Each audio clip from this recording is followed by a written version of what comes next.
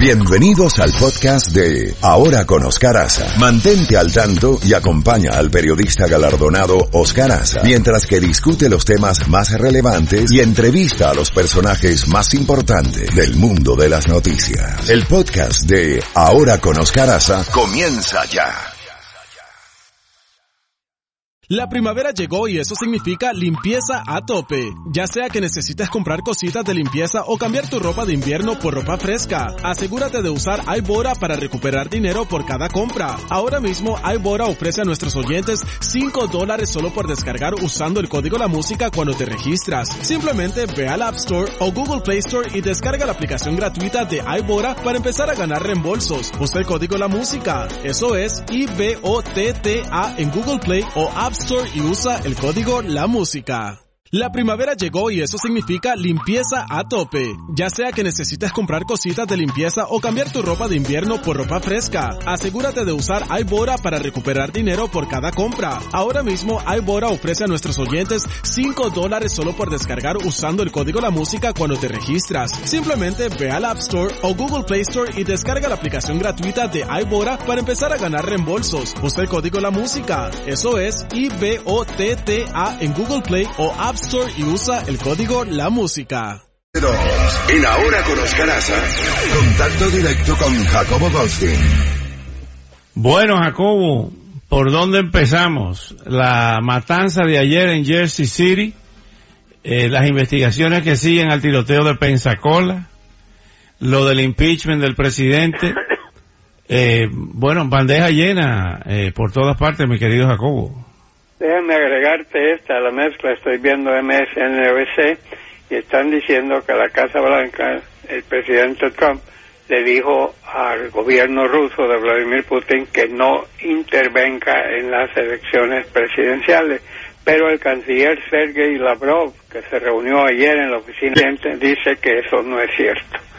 Solo te paso esa noticia para el agregado aquí de las 800 que tengo aquí en una lista kilométrica.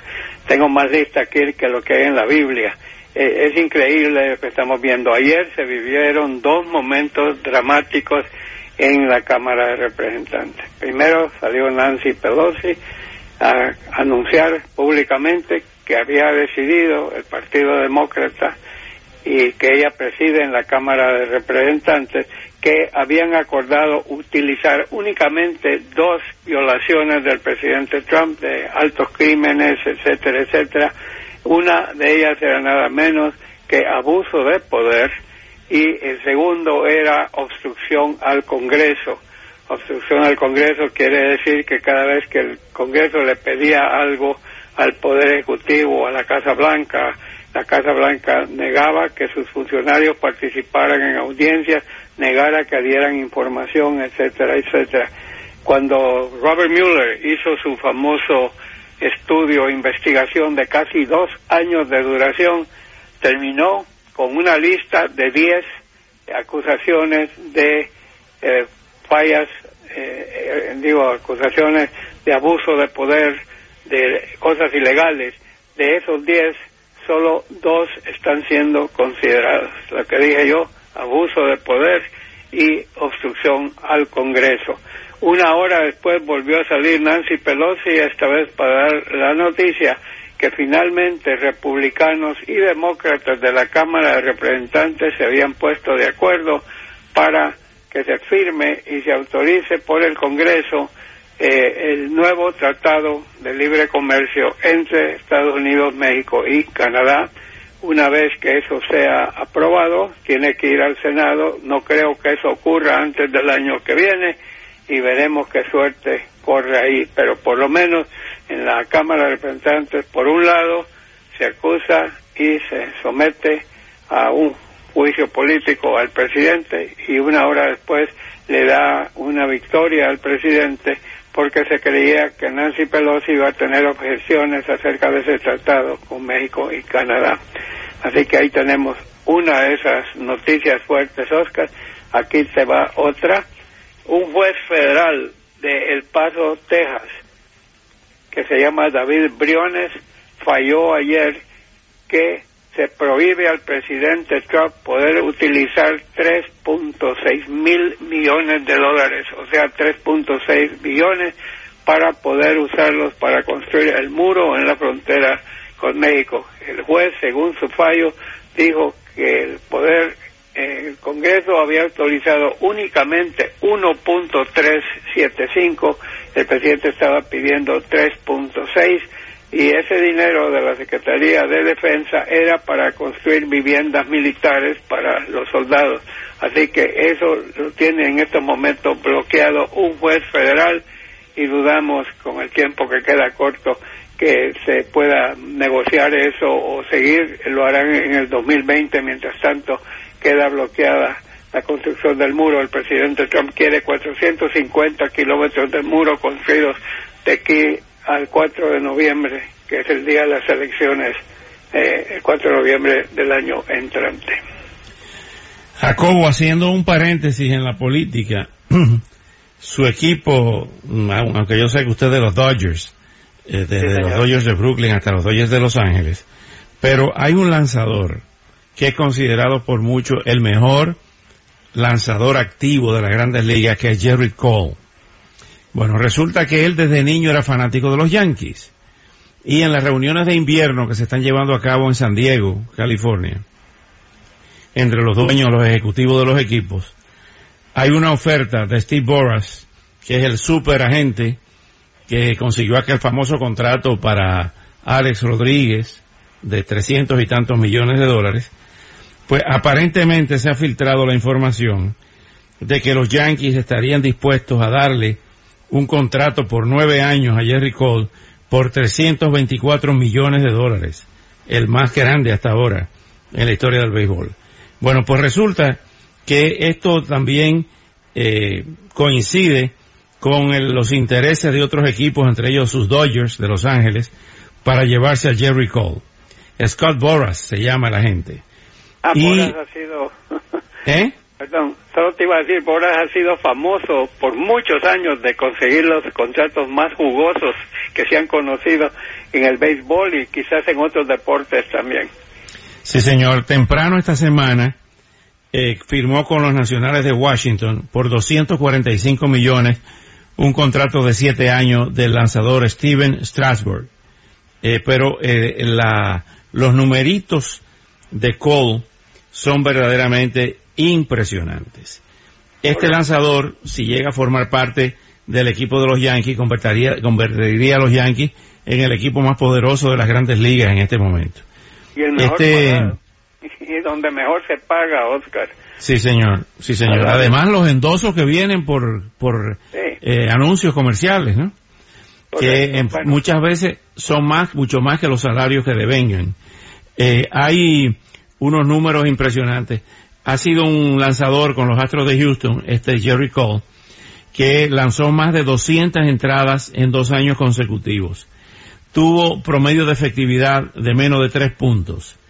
Y en el año 2019, pues alcanzó la cantidad de 326 abanicados, ponches, 2.50 de carreras permitidas en 212 innings y un tercio.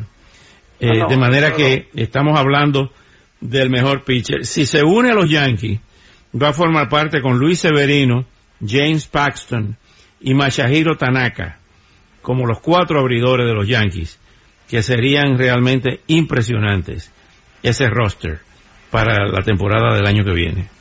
Tú sabes que en mi lista esa iba a ser la próxima cosa, que una vez que dejáramos la política, hice promedio mental, es casi 38 millones de dólares por temporada. Sí. Ahora, cuando tú estás dando 9 para un lanzador, estás arriesgando, Oscar, porque un tipo como Cole, que es un fenómeno, tira la pelota a una velocidad de cerca de 100 millas por hora. Ese hombro se va cansando y luego terminan con las famosas operaciones. Y sin embargo, estos jugadores son tan valiosos que no hay ningún pero en ofrecer contratos a largo plazo. Apenas tiene 29 años, y recuerdo también lo que decía Roger Clemens, ese gran lanzador que jugó entre otros con los Medias Rojas de Boston, y con los Yankees también, que decía Clemens, cuando ese brazo, como tú muy bien dices, se va cansando y uno va perdiendo velocidad, es cuando aprende a lanzar. Bueno, yo estoy seguro que esa operación con los Yankees ya es un hecho consumado. Digo, no veo cómo Cole lo rechace y no veo cómo los Yankees dejarían ir a alguien que todo mundo quisiera tener en su equipo, incluyendo mis Dodgers, como tú dices. Ok, Oscar, déjame volver un poco a otros temas. Ayer el presidente Trump estuvo en Hershey, Pensilvania. Recordemos, y lo hemos venido sosteniendo acá, que el presidente Trump tiene un magnetismo para jalar gente a las concentraciones que no lo tiene ningún otro político de nuestros tiempos, pero ni de cerca. Y ahora lo tenemos que ayer estuvo criticando severamente al FBI, a su director Christopher Wray y al inspector general de la Secretaría de Justicia. Ambos habían llegado a la conclusión de que no hubo una intención de meterse en la campaña de Donald Trump o de hacerle daño, y que sí salió a relucir que unos cuantos del FBI, pero estamos hablando de 37,000 personas, Oscar, unos cuantos cometieron algunas fallas o se les fue la mano, y como dijo Christopher Wray, serán llevados a la justicia en el sentido de que se han cometido algún delito o si fue mal trabajo legal, entonces ellos pasarían por la justicia, pero Wray se queja amargamente de que esté manchando a toda la unidad cuyo principal deber es proteger a los Estados Unidos y a sus ciudadanos. Así que, mientras tanto, el secretario de Justicia, Bill Barr, sigue diciendo de que sí hubo injerencia de nada menos de Ucrania en las elecciones presidenciales de los Estados Unidos, y eso no ha sido corroborado, pero lo da como un hecho el presidente Trump, y vamos a ver en qué termina todo este refuego. Recordemos que todavía queda casi un año, Oscar, 11 meses, digamos, de hecho, hasta que se lleven a cabo las elecciones presidenciales, y la pelea por la presidencia está volviendo cada vez más y más agresiva. Se están diciendo horrores, y así están las cosas en estos momentos. Quería mencionar también, Oscar, ¿te acuerdas que hemos estado mencionando que Pete Buttigieg ha estado creciendo muchísimo en las encuestas, sobre todo en las de Iowa, que en varias encuestas lo traen a él arriba y lo traen a él bien alto en New Hampshire, que sería la segunda después de Iowa? Bueno, hoy aparece una encuesta del grupo Emerson, Iowa. ¿Quién va arriba? Joe Biden, 23%. ¿Quién va en segundo lugar? Bernie Sanders, 22%. Están empatados técnicamente y numéricamente. Tercer lugar, Pete Buttigieg, 18%. Tomando en cuenta los márgenes de error, los tres están prácticamente empatados. Y luego aquí viene una gran sorpresa. ¿Cómo ha estado cayendo Elizabeth Warren? Acuérdate, Oscar, hace un mes Elizabeth Warren estaba subiendo como la espuma. Ahora ha bajado y solo saca 12% en Iowa. Hace un tiempo estaba en 20 y pico. Y en quinto lugar, sorpresa, aparece la senadora de Minnesota, Amy Klobuchar, con 10%. El que no aparece en Iowa es el señor Bloomberg. ¿Y sabes por qué no aparece en los sondeos? Porque no va a participar en los sondeos de Iowa, ni de New Hampshire, ni de Nevada, ni Carolina del Sur. Él va a participar en lo que se llama el Super Martes, donde creo que 7 estados, o sea, la teoría del señor Bloomberg es no lanzarse en algunos donde ya no hay tiempo suficiente, digámoslo, pero sí está preparando su arsenal monetario y político para el supermartes. Así que, pero de Iowa está bien interesante, está apretadísima. También vamos a ver en New Hampshire que está apretada, y por supuesto, pero lo interesante del caso es que pese a todo lo que se ha dicho de Joe Biden, que está aquí, que está allá, sigue en primer lugar en las encuestas, Oscar. Recibió el respaldo ayer de un grupo de damas afroamericanas del sur de los Estados Unidos, que habían apoyado a Kamala Harris y ahora han virado su apoyo a Joe Biden. Y ese es un apoyo importantísimo, Oscar, porque en las elecciones internas el voto afroamericano va a pesar muchísimo. En Carolina del Sur es prácticamente vital. Así que estamos viendo muchas cosas que están sucediendo en una forma o en otra. Estamos viendo que ya la Cámara de Representantes estará poniendo fin a esto en lo que tiene que ver con el juicio político. Le va a tocar la pelota al señor Mitch McConnell a partir de enero. No sabemos cuándo se va a iniciar allá. Estamos seguros que no tardará mucho en llevarse. Ya tienen los votos en el comité jurídico y de aquí pasa al pleno de la Cámara de Representantes, donde no hay duda que serán aprobados esos dos cargos contra el presidente, y la pelota le pasa a Mitch McConnell, que tiene mayoría de su partido y que todo el mundo cree en estos momentos que no va a permitir que se saque al presidente. Aclaremos que a nivel nacional todas las encuestas están mostrando que está bien apretada la cosa entre los que quieren que lo saquen y los que quieren que se quede. Jacobo, en las conferencias de prensa de ayer de las autoridades con relación al tiroteo de Jersey City, pues hay muchas interrogantes, pero fue impresionante la violencia demostrada en ese tiroteo. Realmente fue algo impresionante ver cómo se dispararon tal cantidad de balas en tan poco tiempo. En ese supermercado kosher, donde mataron a 2 personas que estaban ahí en ese supermercado, hubo 2 policías heridos de gravedad, entre ellos el detective Joseph Seals murió, un veterano de 15 años del departamento de policía, y vinieron policías de Nueva York y de otras ciudades ahí a Jersey City, regularmente una comunidad muy tranquila. Oscar, ¿cuánto llevamos tú y yo transmitiendo? ¿Cuándo hemos tenido tantos reportes de ataques, de tiros y de policías heridos o muertos? Siempre hemos visto una gran cantidad de ataques y todo, pero no con muchos policías muertos. Pero en este año, Oscar, casi no hay semana en que policías salgan muertos o salgan heridos. Es como que si los tienen en la mira. Y desgraciadamente, mira, hablando de Michael Bloomberg tiene una cosa a su favor con la gente que está en contra de la tenencia de armas automáticas y semiautomáticas por la ciencia. Él ha invertido una enorme cantidad de dinero desde años atrás tratando de convencer al Congreso para que cambie esas leyes y que no se puedan tener.